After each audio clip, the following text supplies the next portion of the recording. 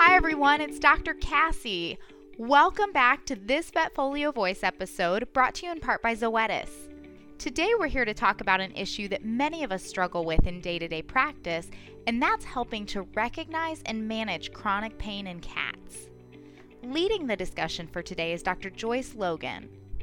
Dr. Logan received her veterinary degree from The Ohio State University in 1988 and began her career practicing at a small animal hospital in New Jersey.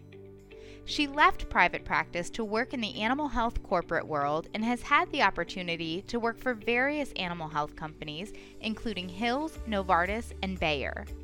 In 2010, she joined Zoetis and is currently the veterinary medical lead supporting parasiticides. She has a special interest in the areas of veterinary communication and vector-borne disease. And with that, I'm excited to hand it over to Dr. Logan. Dr. Logan, take it away.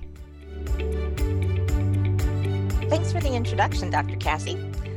I'm going to talk to you today about chronic pain in cats.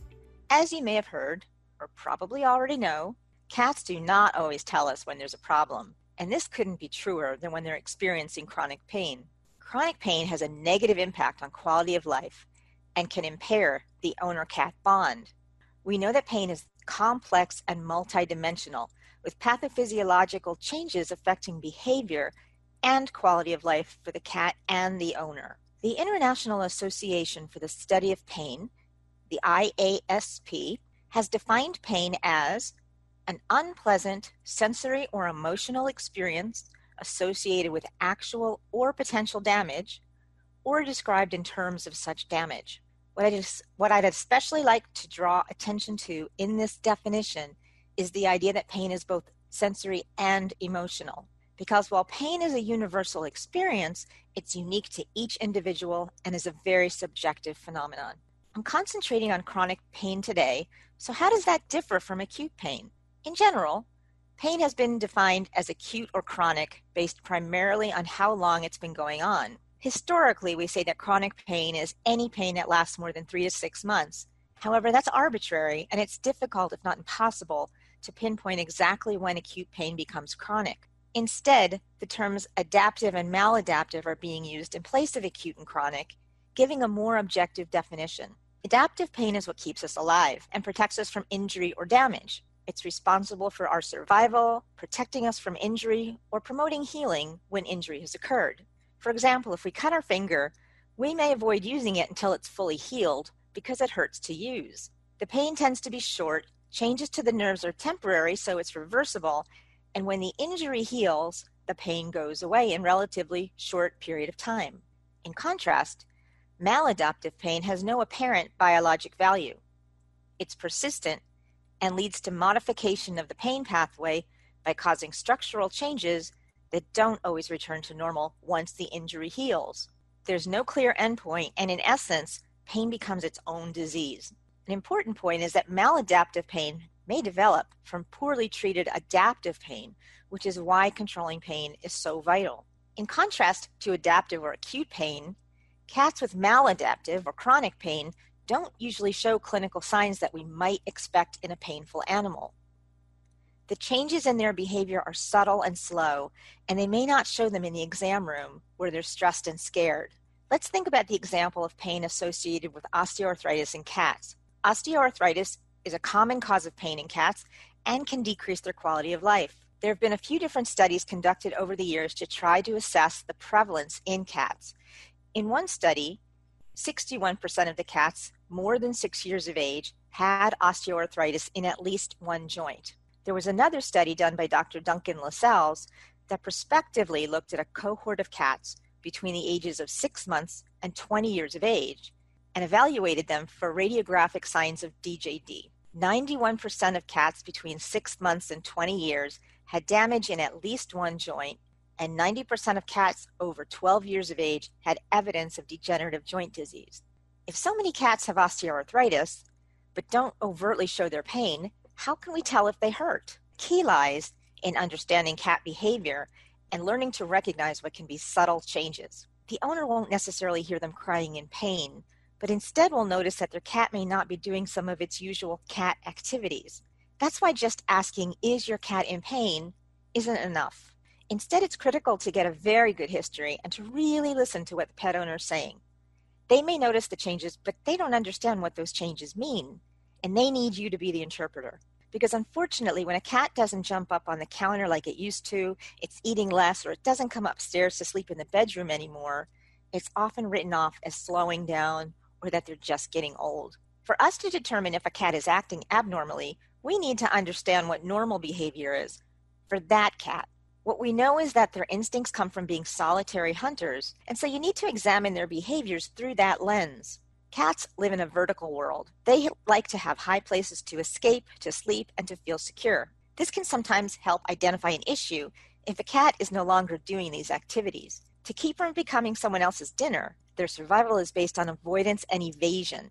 In fact, turning and fighting is the very last thing they would like to do. They'd much prefer to run away. It's also essential for them to hide any signs of weakness or pain in an illness, and that's why it's hard to detect a problem early on.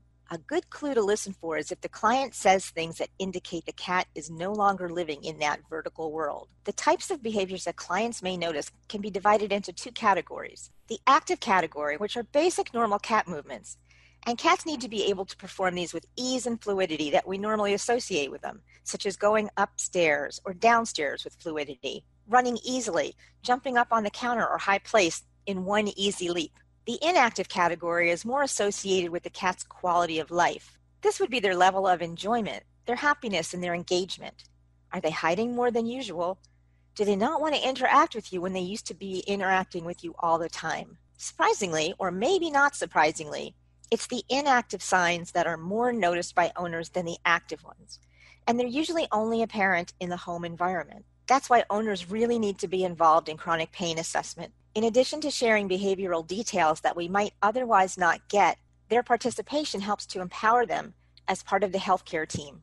These types of signs and behaviors can be assessed through clinical metrology instruments or pain scoring tools that have been developed and can serve up useful questions that a veterinarian can ask of an owner to identify cats with musculoskeletal problems. One of these is the Feline Musculoskeletal Pain Index, or the FMPI, which was developed by NC State College of Veterinary Medicine. It's currently the only clinically validated instrument for diagnosing and monitoring feline chronic pain arising from degenerative joint disorders. The cat owner can be asked to complete the questionnaire before coming to the hospital, and it can be used then regularly to assess response to treatment or to monitor the effectiveness of the treatment.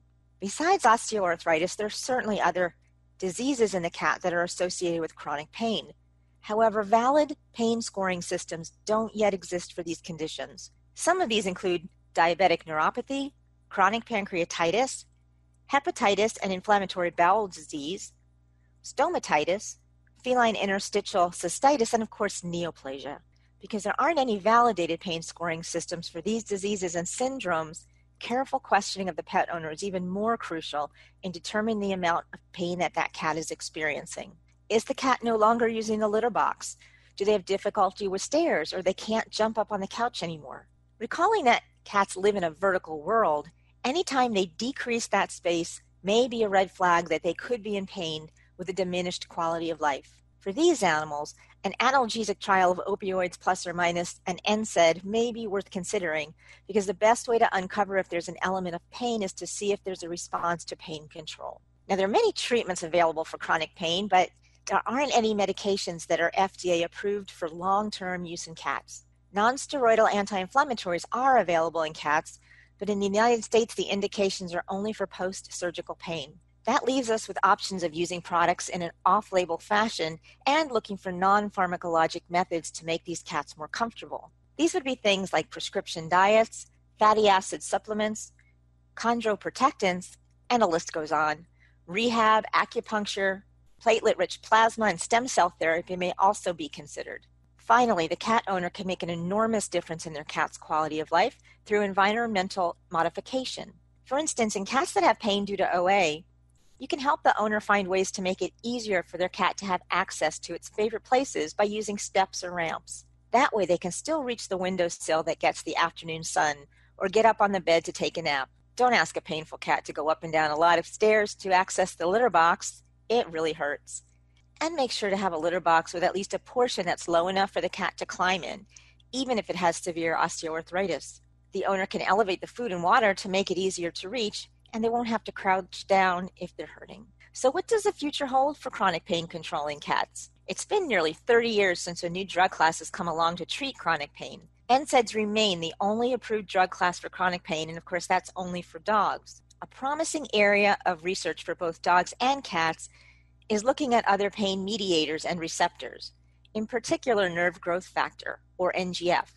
NGF is a neuromediator, and it's been shown to play a critical part in the pain pathway, and so it's been looked at by researchers as a desirable target to block its activity. Currently, anti-NGF monoclonal antibodies, also called mAbs, have been developed that bind free NGF and therefore stop its ability to bind with the pain receptors. These mAbs are being studied for use in dogs and in cats.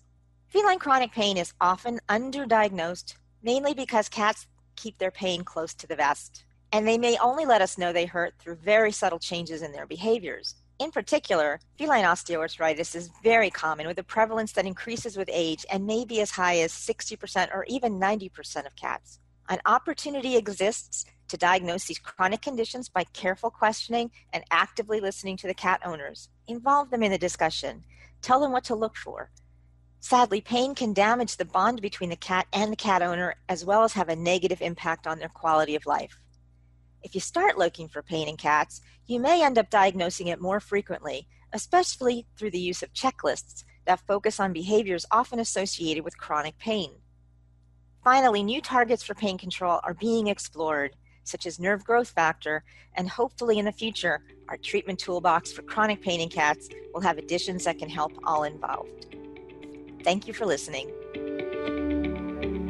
Thank you, Dr. Logan, for joining us and for sharing your time and your expertise with us. And thank you to Zoetis for sponsoring this episode. If you'd like to find more episodes like this, click on the Education tab on Vetfolio's webpage. As always, we'd love to hear your input on this session, as well as ideas for topics you'd like to hear from us in the future. Feel free to reach out to me at dvm@vetfolio.com. You can also visit my Facebook page at Dr. Cassie DVM, and you can find me on LinkedIn. And remember, if one animal is better off because of you today, it's a great day.